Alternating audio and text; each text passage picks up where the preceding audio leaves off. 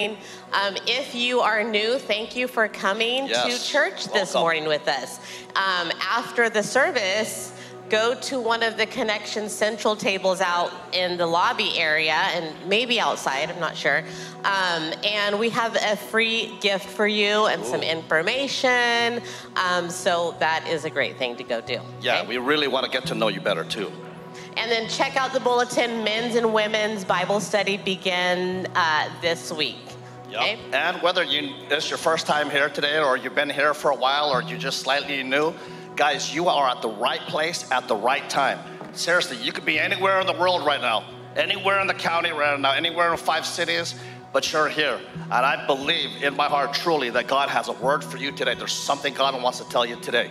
And you know, I'm often reminded of what Psalms 100 says. It says, I will enter his gates with thanksgiving in my heart. I will enter his courts with praise. Guys, sometimes I just don't feel like it, right? But the Passion Translation says that that's the access code. That's the password to get immediately into God's presence.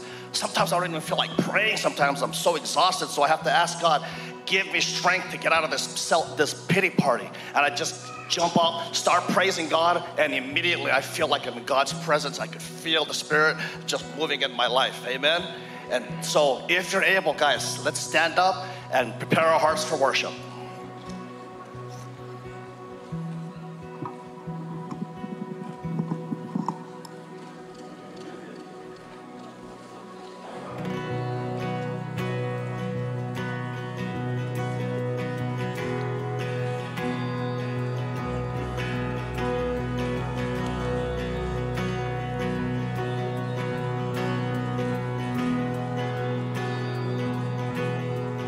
Christ is my firm foundation,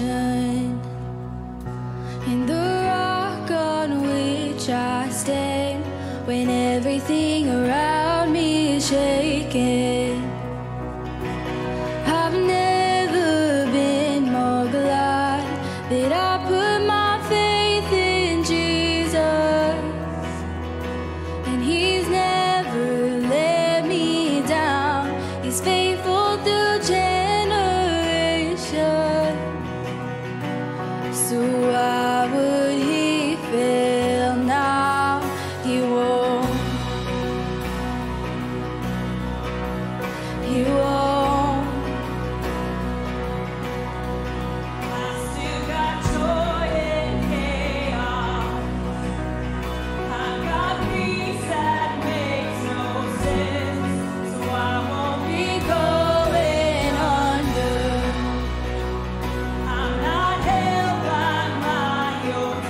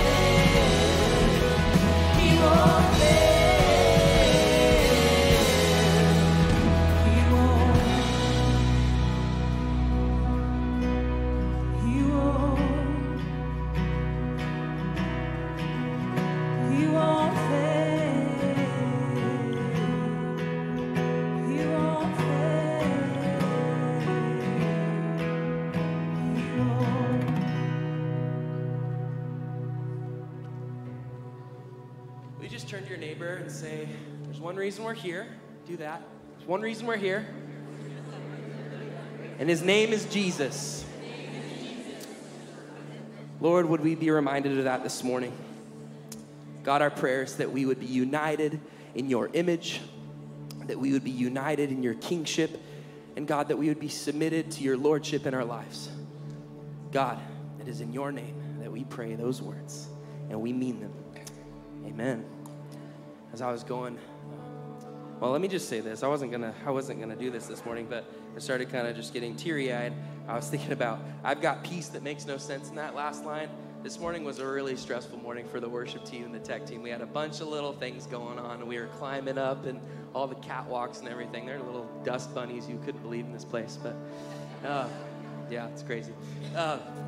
I've got peace that makes no sense, though, standing up here right now, being able to lead with these guys and gals in worship, and I just appreciate every single one of them. And I appreciate this church, this congregation.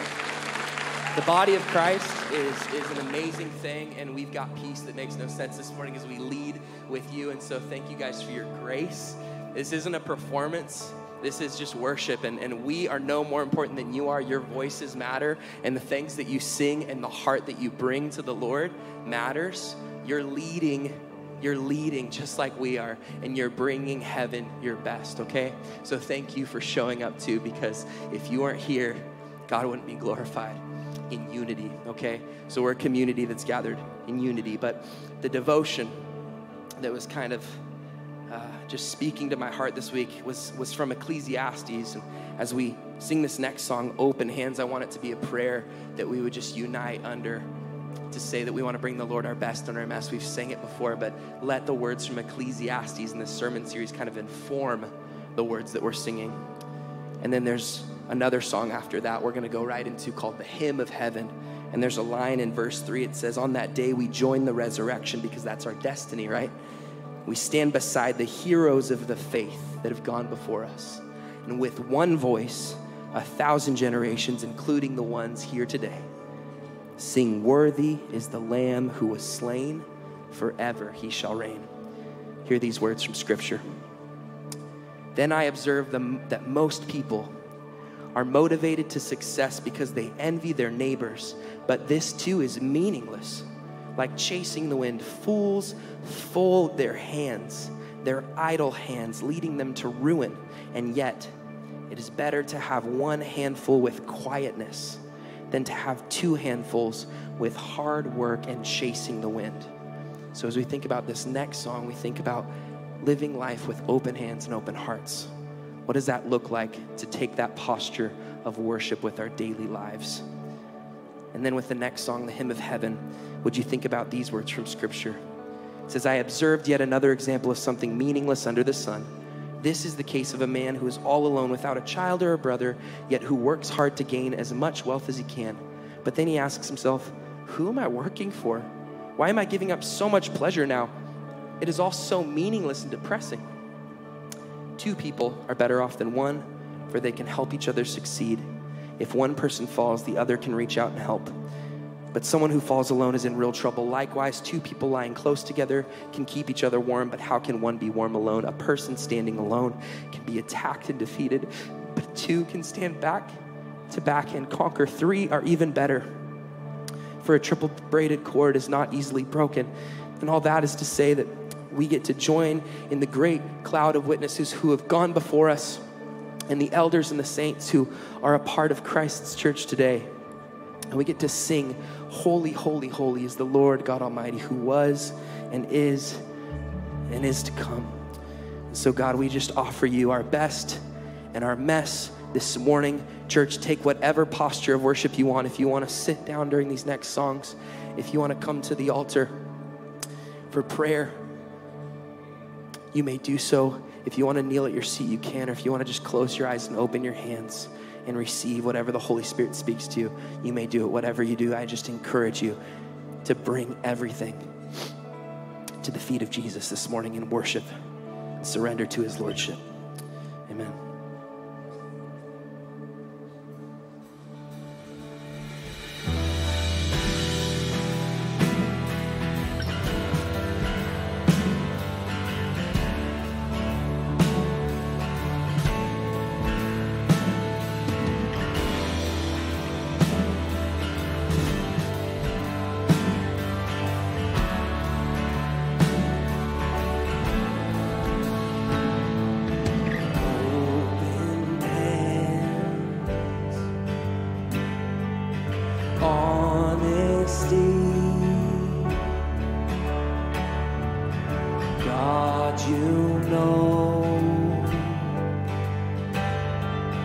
all of me. Take my life, all my days. Lead me on. Have your way in me. Here I am, my best is yours. All my gifts and all of my strength. Here I am, my mess is yours. The darkest nights of my brokenness. All my joy, all my pain, all I have and all that I am. Open hand, open heart.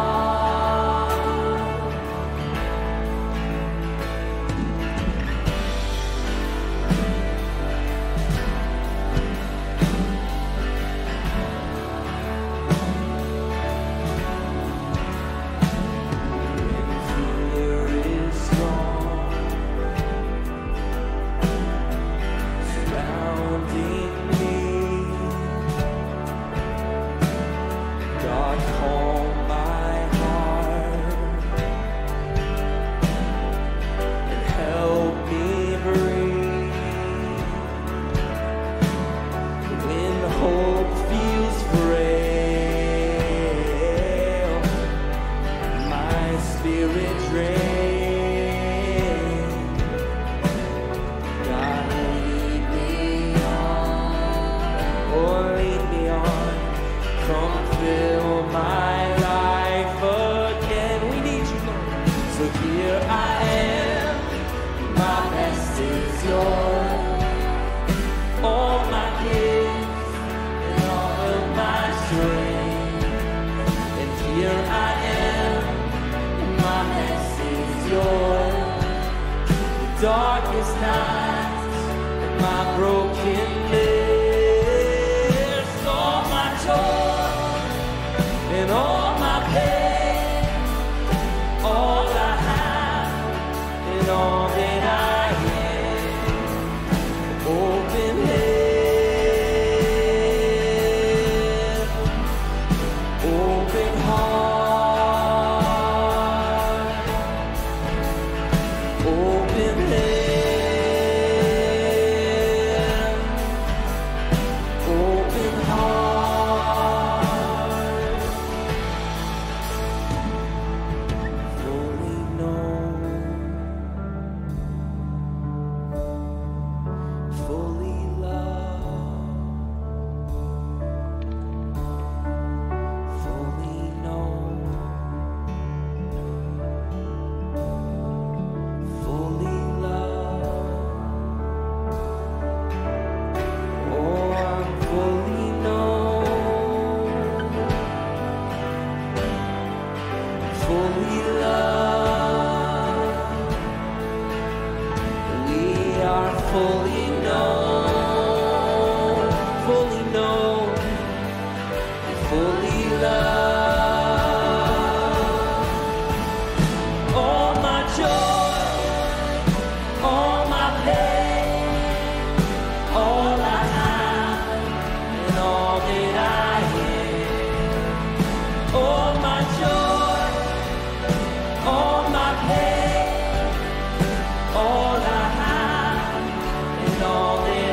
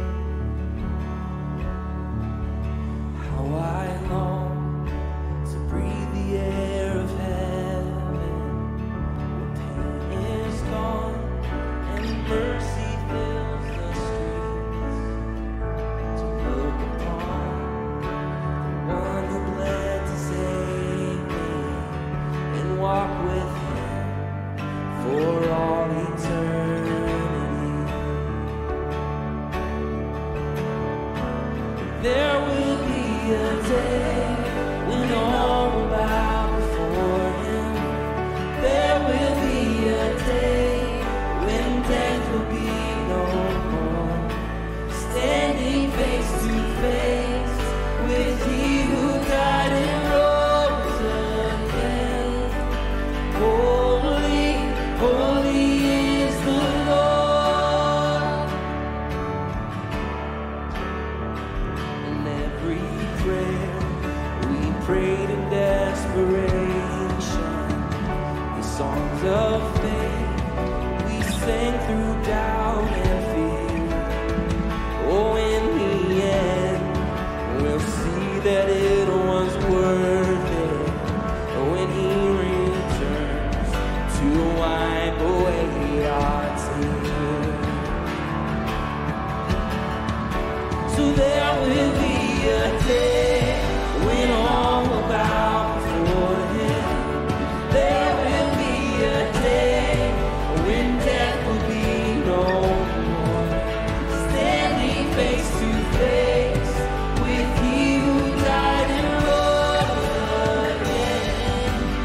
Holy, holy is the Lord. And on that day, we join the resurrection and stand beside the heroes of the faith. With one voice, 1,000 generations sing, worthy is the Lamb who was slain. Forever he shall reign. So let it be today. We shout the hymn of heaven with angels and the saints. We raise a mighty roar. Glory to our God who gave us life beyond the grave. Oh, holy, holy is the Lord. So let it be today. We shout the hymn of heaven with angels and the saints. We raise a mighty roar. Glory to our God who gave us life beyond the grave. Oh, holy, holy is the Lord. Oh, holy, holy is the Lord. Yes, holy, holy is the Lord.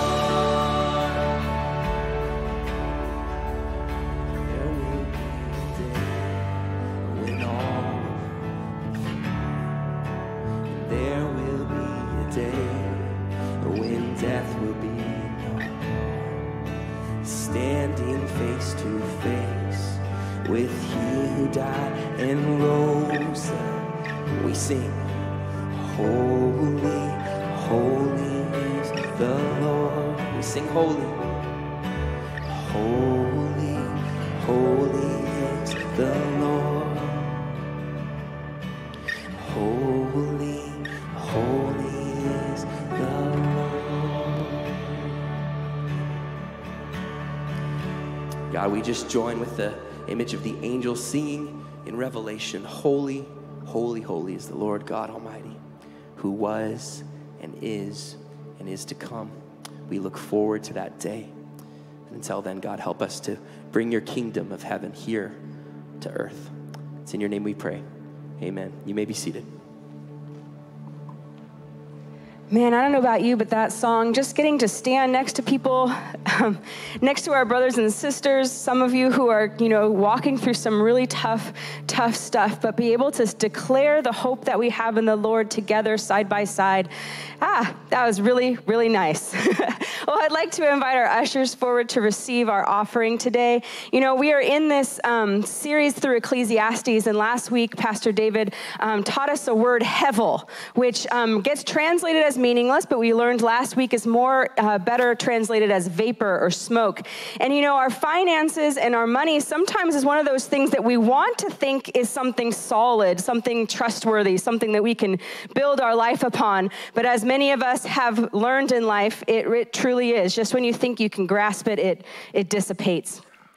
And sometimes if you think about that reality, that can kind of make us feel anxious about life and about certainty of life and things. But there's good news today, because something miraculous happens every Sunday morning as these baskets get passed, and sometimes it's just a routine thing that we do, but something miraculous happens. God takes something that is vapor, and he turns it into something that is eternal, and that is the kingdom of God. And that's what happens each and every week. When we take an offering, when you give of your finances, when you live with your hands wide open and give back to God this thing that is vapor, he takes it and he makes into something substantial, something that changes people's lives, that brings hope into our world. And I just think that is just something that is so miraculous. So before we move any forward, I just would love to just pray a blessing over the offering today.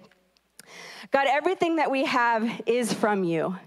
And we know that sometimes we are tempted to trust in the things of this world rather than you, God, but we thank you that you are the one true substantial thing in our life, that we can build our life upon you.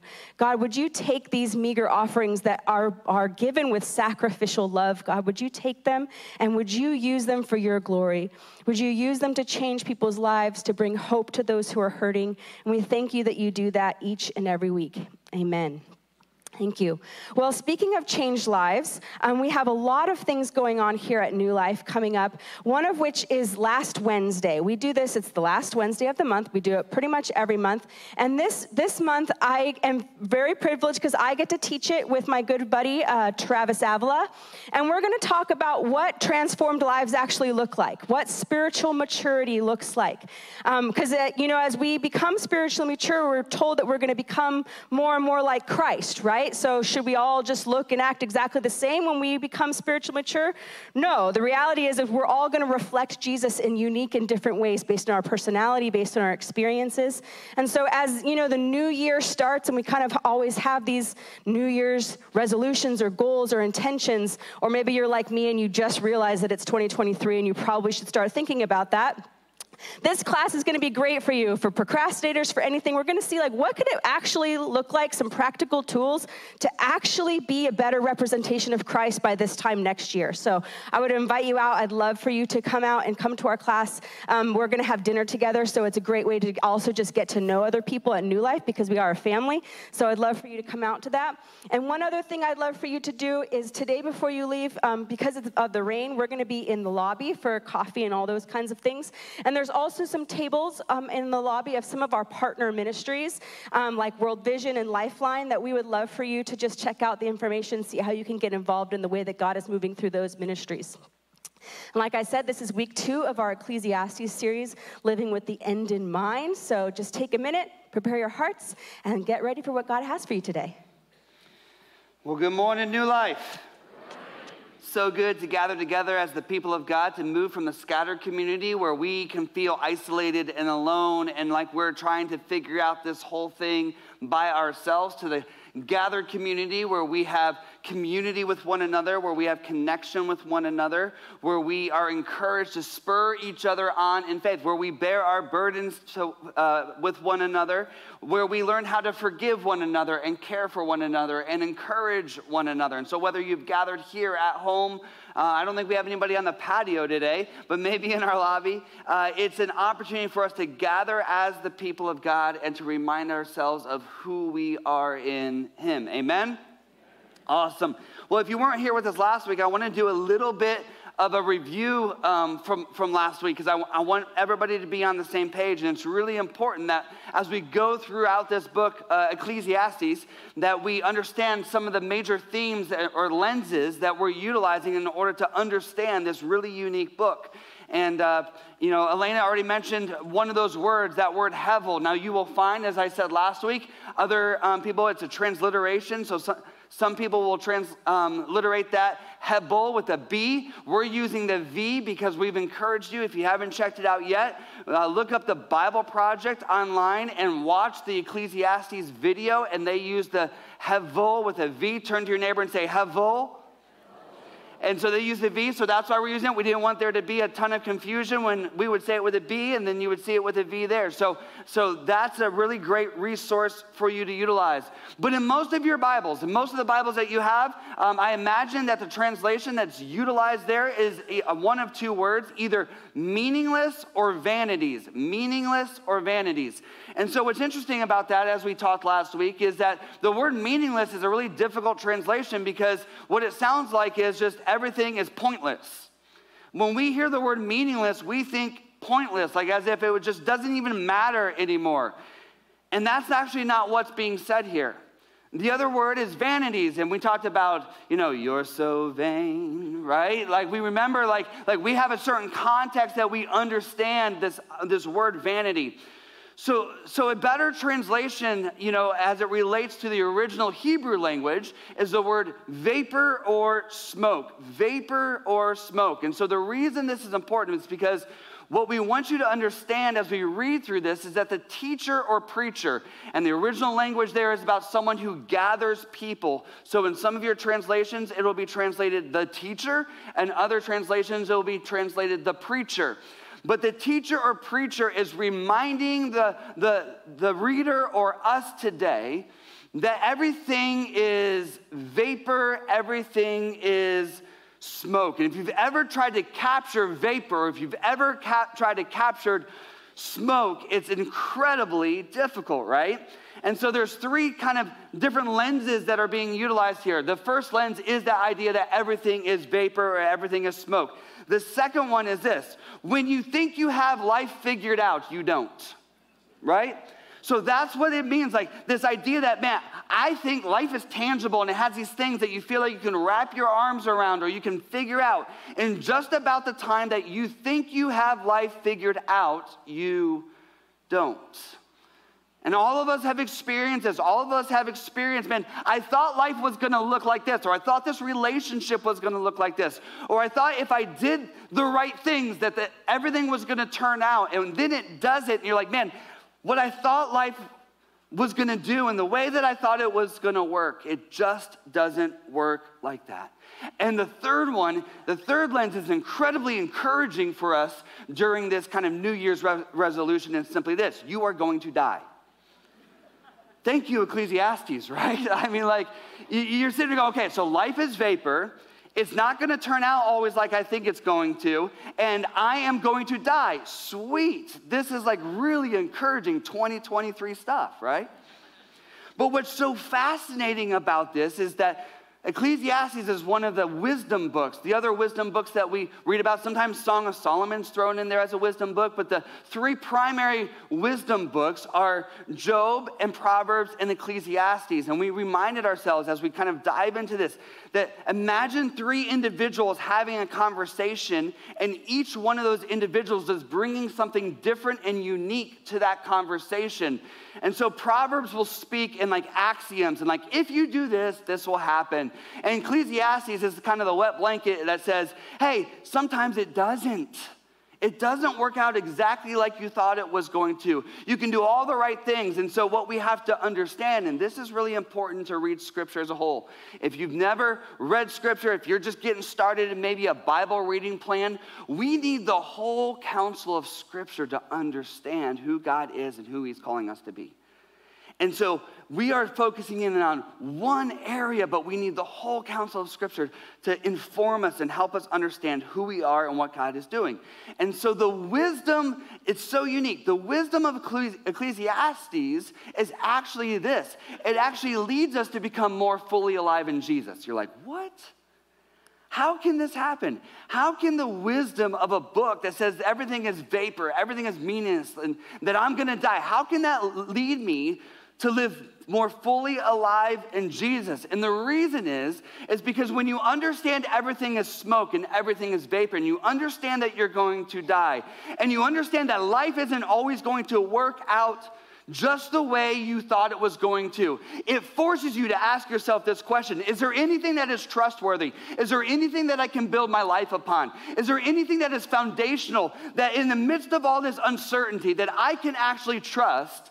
And the New Testament comes along and says, yes, the gospel of Jesus Christ can be your foundation.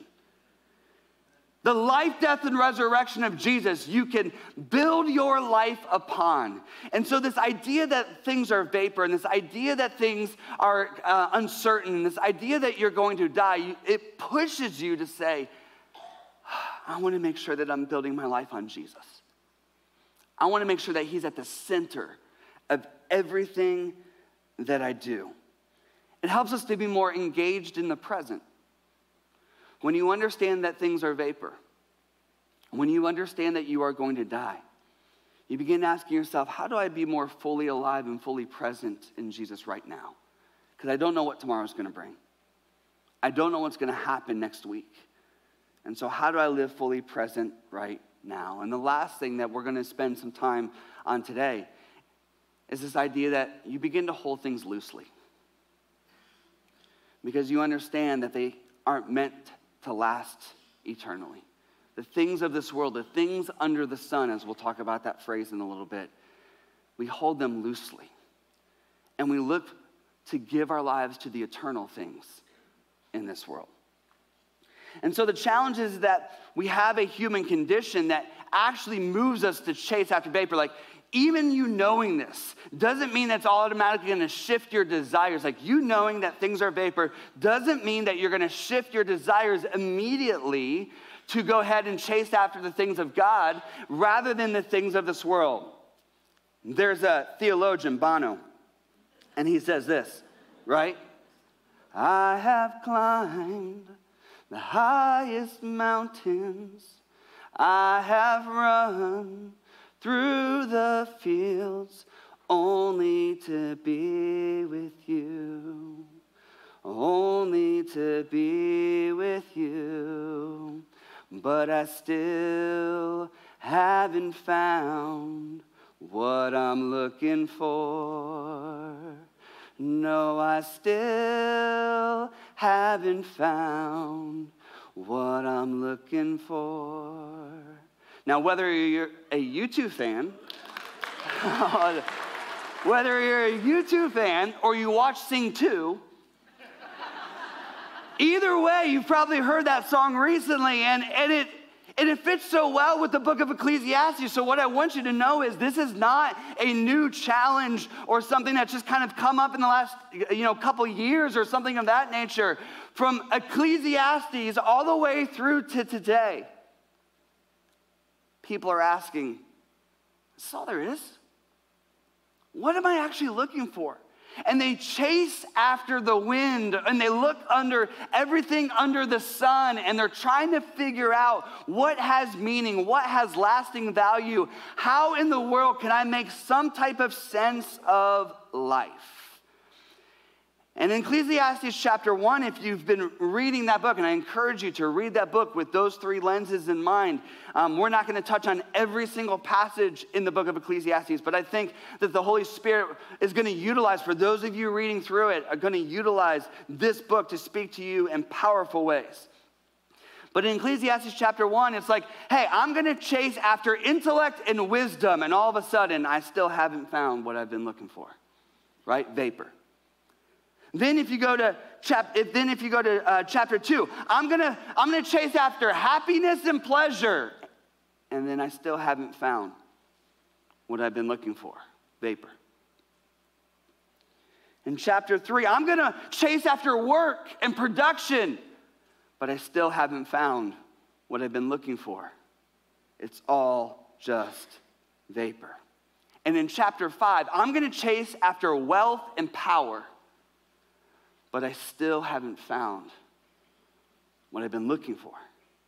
It's all just vapor. And so as you begin to read through this particular book of the Bible, you begin to realize that the author, the writer, the preacher is saying everything is merely just vapor. And so the question that comes to our mind that we have to wrestle with is, where is my life going then? If it's not going to chase after wisdom, and it's not going to chase after wealth, and it's not going to chase after happiness and pleasure, one of the things that we have to take inventory of is, where is my life going? And this is a really common question that people ask, and you would think that, this is just a question for like people getting ready to go in college or getting ready to graduate from college. Where am I going with my life? But I can tell you at 43 years old, I ask myself quite often, where am I going with my life? And you might be 60 or 70 or 80 years old, and you're asking yourself, where am I going with my life? Where am I going? What's the GPS coordinates that you've plotted for your life? I had to go down to Pasadena, and every time I go to LA, I really just don't want to get lost. So sometimes even when I know where I'm going, I still put in the GPS coordinates, because especially with the road closures and stuff, I want to make sure that I get there as quickly as possible. Can I tell you something? I made it to Pasadena and didn't stop once and had zero traffic. That is a miracle in of itself. Amen? So I type in these coordinates, and I'm reminded as I'm doing this, like every single day, we are actually kind of wake up, and then one of the very first things that you do, either consciously or subconsciously, is you type in the coordinates for the direction of your life. Every single day you get up, and you either subconsciously or consciously, you are pointing yourself in a particular direction. And usually, at the end of the day, you are going to take inventory of whether or not you kind of went in that particular direction, right? And so sometimes we do it like this, even around our house. We do when we gather together for dinner, we do what are called highs and lows, and we can begin to take inventory of kind of what is going on with what is the trajectory of our life. And so many of us, both at the beginning of the day and the end of the day, think about this for a moment. At the beginning of the day and at the end of the day, you determine the direction of your life based on your feelings. How do I feel things went today? How do I feel in the morning? What is my feelings at this particular moment? In fact, you would even take inventory of your last year, 2022, and ask yourself this: how do I feel that 2022 went? And what you're saying in that particular moment is you are setting the trajectory, you are setting the destination of your life based on your feelings. But in Ecclesiastes, we're reminded that pleasure and happiness in your feelings is like chasing after the wind. It's vapor. It changes all the time. And so it's not the best place to find that. We also sometimes base it on our wants. Many of us have created like these categories or these words, and I have a word, and I told those that were gathered here last week, my word is affection or affections. And I'm asking myself this year, where are my affections? Where are the affections that I have? Where are my desires? What are they pointing me towards? What are they shaping me in? And we're reminded that sometimes our wants or our desires are not actually where we think we're going. And one author says it this way: what we want to want isn't always what we want. Let me say that again. What we want to want isn't always what we want. What we say we want is to be healthier. What we say we want is to spend more time with family. What we say we want is to utilize our resources more wisely and be better stewards. What we say we want is to spend less. We say we want these things, but then we go and we actually just do those things anyway. So what we think we want, I'm even getting myself confused, we don't always want. And it's challenging. And so the question is, where am I going with my life? Where are you going with your life? Is it based on feelings? Is it based on wants? Is it based on desires? Where are you going with your life? And then chapter 5 of Ecclesiastes begins, and the calling is to look up towards God and listen in to God. In fact, some of the language that's utilized in those first 7 verses is about very similar to language we find in Deuteronomy chapter 6, where it's about binding the law of God around their wrist and placing it on their forehead, that they would have the things of God right before them, that would be their destination, that worship would be their destination, that care would be their destination, or that worship of God would be their destination. And one of the things we need to recognize about God is undivided in his devotion to you. God is not divided in his devotion to you. He is devoted to you. The problem is we have a lot of divided worshipers. God is undivided in his devotion to us, but we are often divided in our devotion to him and our worship of him. And so what we find is we're like, hey, you know what? I'm going to devote myself to this and devote myself to this and devote myself to this. And all of a sudden, God gets the leftovers of whatever is going on in our lives. And we know this is true in relationships because we even see it in our human-to-human interactions as well. Let's just get really honest here for a moment. For myself, I have this constant battle in my life where sometimes it's easy to give the best of David to everybody else and give the leftovers to Dana and my family. You felt that before, right? In your own life. You're asked so much at work and you're asked so much in all these other areas that the most important relationships that you actually have the most difficult time giving the best of yourself to. And so you have to ask yourself, am I living for vapor? Am I living for things that actually don't, in the end, really matter? And so Ecclesiastes chapter 5, verse 1 through 7 says, hey, we need to look up to God and listen to God. And I love what it says. Let me go back here real quick. In Ecclesiastes 5, verse 4, you might want to underline, let your words be few. Right? So often we're trying to figure out where we're going in life, and our words end up being way too many. We're not listening to God as much as we want to tell God where we're going. I find myself sometimes telling God, it would be really good if life went in this direction. But when was the last time that you listened to God? That you leaned in and you allowed him to search your heart, to challenge you, to shape your life?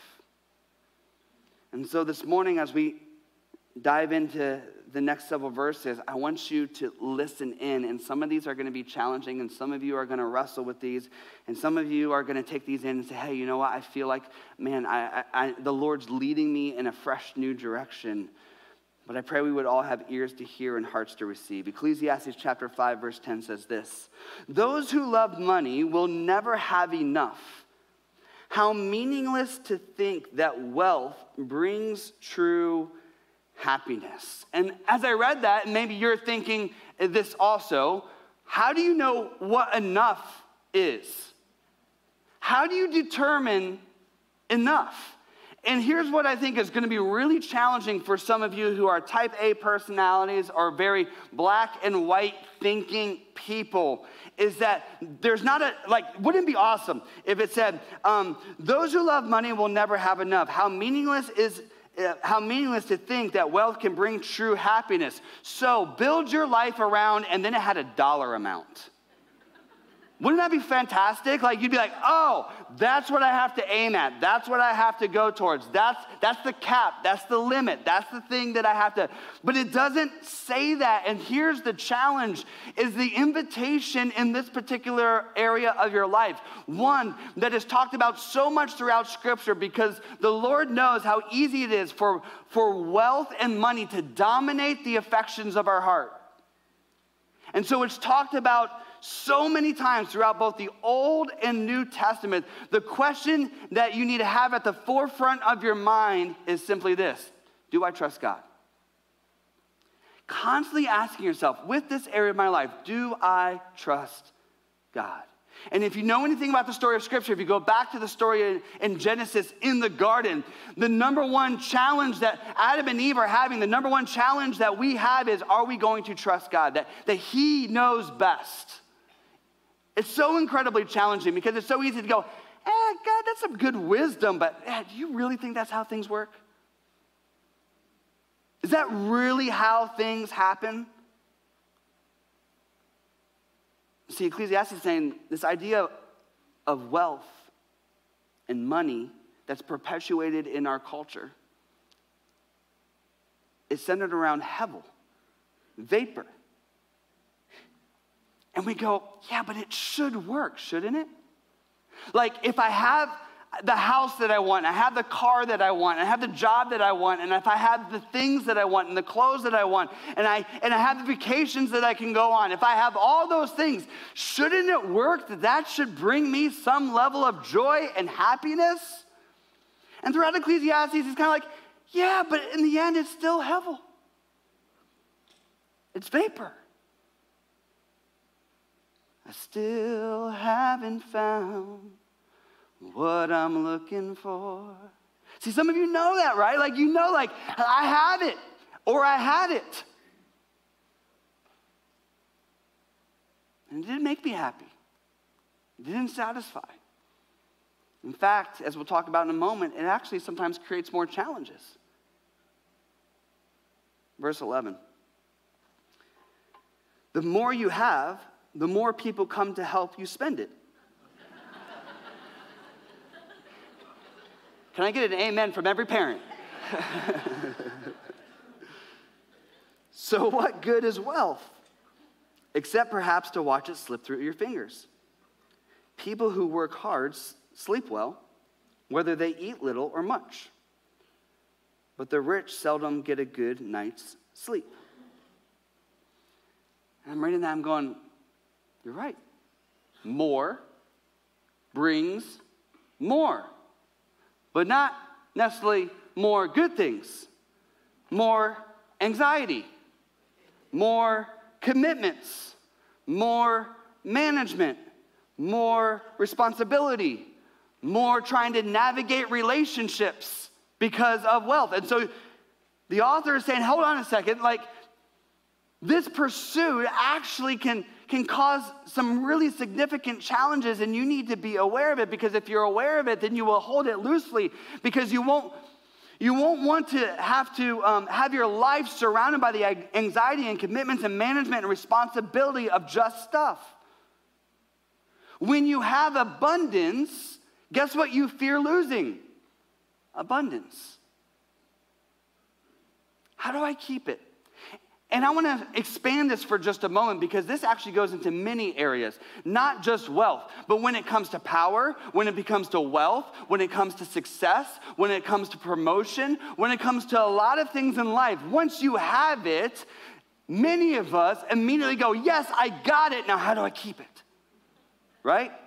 How do I maintain it? How do I make sure that I don't lose it? How do I not lose ground in this particular area? And guess what? We find our lives not living in the present, not living our lives in relationship to God, but trying to protect our success, protect our wealth, protect our stuff. We live with what some people call a scarcity mentality.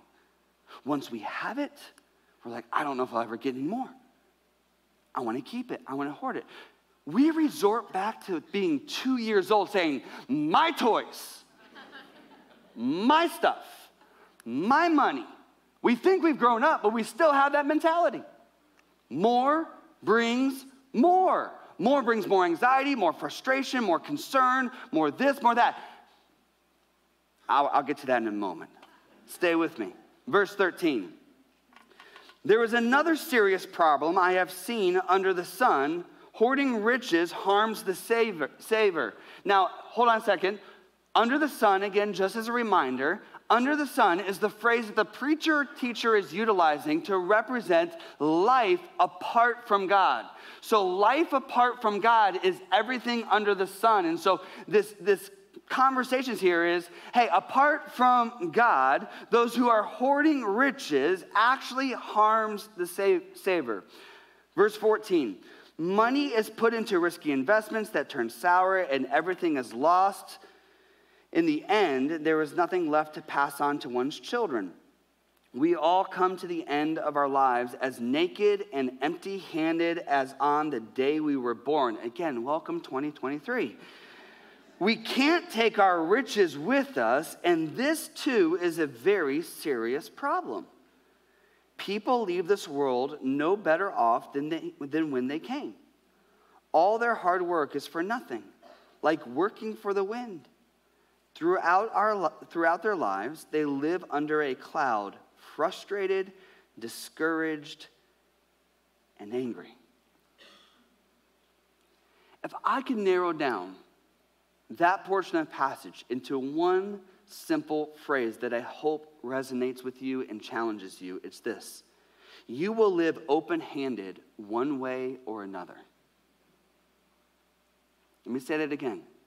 You will live open-handed one way or another. You will live open-handed at the end of your life when it's snatched from you.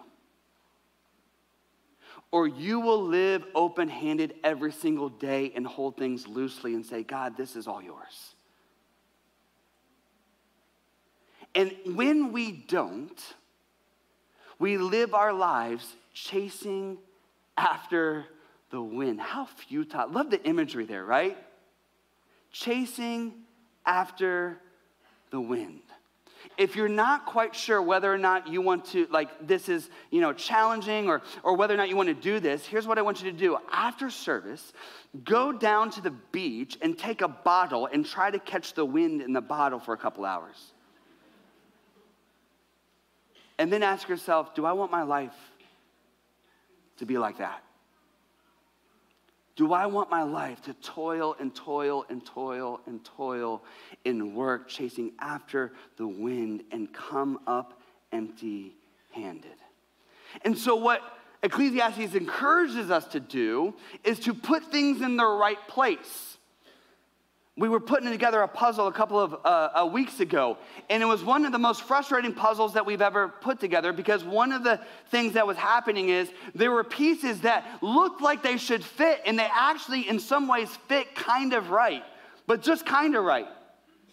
And then we'd realize, nope, this isn't the right piece in the right place. And so we'd have to go search for the right piece in the right place. And I feel like sometimes that's how we operate in this world, is we find a piece that fits kind of right, and we're like, oh, it must be good. When it's really vapor. And until you pull that piece out and put the right piece in, the picture of life and the picture of what you're trying to do will not come together. And so what Ecclesiastes is encouraging us to do is to recognize these things have their place, but they have to be put in the right place. And Jesus has to be at the center of everything we do. And until he's at the center, nothing else can go into its right place. And as we said last week, many of us, unfortunately, have gotten to this practice where we worship the gifts of God rather than God. We worship the provision rather than the provider. And so Ecclesiastes said, hold on a second. When you focus in on the gifts, when you focus in on wealth, and when you focus in on success, and when you focus in on power, and when you focus in on even your health, and when you focus in even on your good relationships. Again, I think we're often looking in church like, what are the bad things in my life? Do you know that even the good things in life can distract you from the provider? Even the good things in life the good gifts can distract you from the gift giver. And so I want to say this again this week because it's more specific to this particular passage. Money and wealth. Money and wealth is an amazing servant, but a lousy master. See, when we recognize that money and wealth is a gift and a servant, we get to send it to do the things of God. We get to say, money and wealth, I want you to go here, and I want you to carry out the gospel and the kingdom of God and establish the good news. And I want you to feed the hungry and clothe the naked. I want you to do those things. Like, it is an incredible servant, but it's a lousy master when it's telling you what to do. No one can serve two masters. No one can serve two masters. Verse 18. Even so, I have noticed one thing at least that is good. That's good. One thing, that's good. It is good for people to eat and drink and enjoy their work under the sun during the short life God has given them and to accept their lot in life. Well, that's kind of sounds good, right? But here, let me get at it this way. Chapter 3 dives into this way more. It's a really familiar passage to you. I believe Pastor Gina is going to be preaching from that next week. And it's a really important passage because it reminds us that, hey, there is a season for everything under the sun. And part of that enough conversation is recognizing, what does celebration look like? Celebration is good. I told you guys last week, Dave and I were able to celebrate 23 years of marriage last week. It was awesome. We went out for a dinner, and our dinner was more elaborate than a normal dinner, right? We have a couple places around town when we celebrate special days or important things. We go to these places and we celebrate and we enjoy really good food and conversation and fellowship, and we do all of those things. Those things are not bad. But if we did that every night, we might find ourselves worshiping wealth and extravagance more than God. So where's its place? There is a time to celebrate and there is a time to mourn. There's a time for these things. And it is a good thing to receive wealth from God and good health to enjoy it. To enjoy your work and accept your lot in life. This is indeed a gift from God. And God keeps such people so busy enjoying life that they take no time to brood over the past, that you might be able to live fully present. So I'm going to give you some language to help you think through this over the next week and in this coming year. And it's the language is this: loving limitations. We live in a culture and we are people that don't love limitations. We love the ability that we are free and we can be whoever we want and do whatever we want, and we have no limitations. But this idea of enough is an important conversation that we have with God. There is not a number. There is not a limit. I can't tell you exactly how many times you should be promoted. I can't tell you how successful you should be. I can't sit here and tell you and give you a dollar amount of how much should be in your bank account and how much you should spend on what. I can't sit here and tell you all of those things. And for some of us, we're like, just tell me, right? But that's not for me to tell you. That is a conversation. Here's the key. Going back to the beginning, many of us have that conversation with, how does this feel? How does this feel? That, as followers of Jesus, should not be our GPS coordinates. It should be a conversation with the Holy Spirit and with God's word on a regular basis. See, some of us do this when it comes to big things in our life. But what if you walked around every single day, not in fear, but in this understanding that I don't want my life to be vapor. And because I don't want my life to just simply be vapor, and I want to live into the present, and I want to be fully alive in Jesus, I'm not asking this question out of fear. I'm asking this question out of wanting to live fully alive in Jesus. What if you walked around every day and the conversation you were having with God is simply this: God, is this something that I should purchase? Is this something that I should do? What if you woke up in the morning and you said, Holy Spirit, would you just guide me today? Would you make sure that I don't put my hand to the plow to anything that is not going to bring you glory and honor? Would you make sure that I'm constantly in communication with you about these things? Because without limits, we are actually wired to continually consume. Without limits, we're wired to consume. And I can tell you that because there are certain foods that you can put in front of me, and unless I don't give myself limits, I will finish the whole thing. And I'm not talking about normal portions here. I mean, like, we went down to Santa Maria. My son had a soccer game, and we stopped by a restaurant, and they have a particular pizza that I like, and they bring out a large pizza. Now, it is thin crust. I kid you not, I can eat that whole large if I would let myself. I'm sitting there like, another one. Anybody looking? Another one. Man, there are just some things that you're like, I will just consume and consume and consume and consume. And we do this with entertainment, and we do it with success, and we do it with wealth, and we do it with stuff, and we do it with all kinds of things. We will just consume. So how do we enjoy and embrace our life and set limits? Well, we begin here. We understand that these things are gifts from God. They're gifts. We view the stuff that we have as gifts.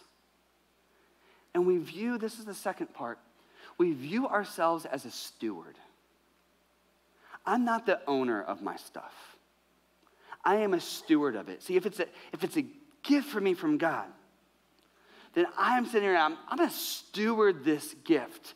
Have you ever had somebody give you an extravagant gift and you're like, man, I need to make sure I'm handling this well, stewarding this well, because this was so unexpected and this was so cool in my life. I remember my grandfather gave me one of my first cars and gave me a car. Some of you don't even know what these are, but he gave me an Oldsmobile. It was a grandpa car. But man, I kept that car clean, and I washed it. I didn't care that it looked like a grandpa car. It was big. I mean, I could fit like 8 of my friends in there. It wasn't even a minivan. But I took such good care of that car because my grandfather had sacrificed and gave me that car. It was a gift to me, and I wanted to honor that gift. See, we live in a culture where even sometimes gifts people just consume and throw away. But the people of God are called to live and act differently. And so when God gives us a gift, we look at that gift and say, apart from you, I wouldn't have this. So I want to steward this well. And I want to honor you with it. And I want to glorify you. So the gift of children are to glorify God. The gift of relationship and friendship is to glorify God. The gift of marriage is to glorify God. The gift of my job is to glorify God. The gift of my house is to glorify God. The gift of my car. There is nothing that is a good gift from God that isn't meant to glorify Him. But we use it to consume. The gift of a good meal and fellowship and friendship is to glorify God. But we're sold this bill of lies that says, man, I don't want to set limits in my life. I don't want to use and steward these things wisely. I just want to consume them. The problem is that unlimited freedom is not actually freedom. This is something that is so, like, we think that what we want is unlimited freedom, but actually, unlimited freedom, too many options is not freedom. Ask a student right now who's getting ready to go to college next year, and they have gotten into all 5 of the colleges that they wanted to get into, how easy making that decision is. It's incredibly, if you get offered 3 really good promotions or jobs, how much more difficult is it to make that decision, right? If you're if you're in the store and you've got 3 things that are on sale, like, oh, which one should I get? You're just hoping for that, like, buy 1, get 3 free, right? But options become overwhelming. We live in a culture of overwhelming options. And if you've ever been outside of this incredible, wonderful country that we get to live in, and you go somewhere where their options are more limited, there is something that you can talk to anybody who has ever done mission work, who has ever been in a village where there's limited resources, and there's one thing that I have heard from almost every single person that has ever gone somewhere around the world where their resources are more limited. I can't believe the joy that they have.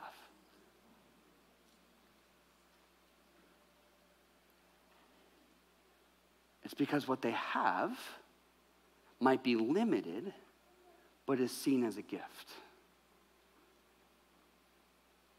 How do we live our lives in such a way that wealth and money is seen as a gift? We hold it. It will be snatched from you at the end of your life. You can't take it with you. Or you can see it as a gift and as a servant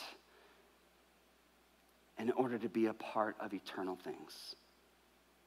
So a couple of thoughts to end with that you can write down to process this week. How is money serving God, family? How is money serving God, family, community, celebration, and my dreams? How is money serving that? Or is it serving other things? And maybe even categorize it. Budget it. How much of my money is going to serve God? How much of money is going to serve family? How much is going to serve community, celebration, dreams? All of these are appropriate. But anybody who doesn't have a budget will tell you they don't know where their resources are going. So it's just kind of, vapor. Versus being intentional. And then asking this question, what limits are necessary in any of these areas? What limits are necessary? The second question is this. During this season, what are my gifts from God? During this season, remember, your gifts in one season may not be your gifts in another season. During this season, what are your gifts from God? And how can I create limits to maximize those gifts? So here's what I mean. If you're in a season where you have young children, and you're in a season where you're viewing those children as gifts from God, and yet you're being pulled to climb the corporate ladder right now, what do? You're like, tell me, Pastor, what should I do? How do you have a conversation with the Holy Spirit? How do you seek wise counsel? How do you seek God's word? And ask yourself, in this season, where do my limits need to be? Do I limit my time with my kids? Do I limit my time climbing the corporate ladder? Someone's getting an answer right now. Oh.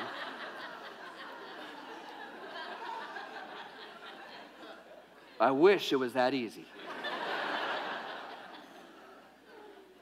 Would you pray with me? Gracious Heavenly Father, we thank you that we can gather together, we can learn and we can grow, we can hear from you, God, we can laugh together. We are encouraged, God. God, thank you. Thank you that we don't have to stumble around in the dark in this world, but God, you have given us wisdom and guidance to light our pathway. The only question is, God, will we choose to walk in your ways? And we ask all these things in Jesus' name. Amen. Would you stand with me this morning? Love for you to stop out at one of the ministries that are out there at our Connection kiosk. Also, if you want to know more about who Jesus is and who he can be in your life, we always have our prayer team up here at the front. They would love to share with you how to take your next step towards a relationship with Jesus and how to walk in his ways. As you go today, may you hold the things of this world loosely, and may you choose to trust in God. In the name of the Father, Son, and Holy Spirit, amen and amen. Grace and peace to you. We'll see you next week.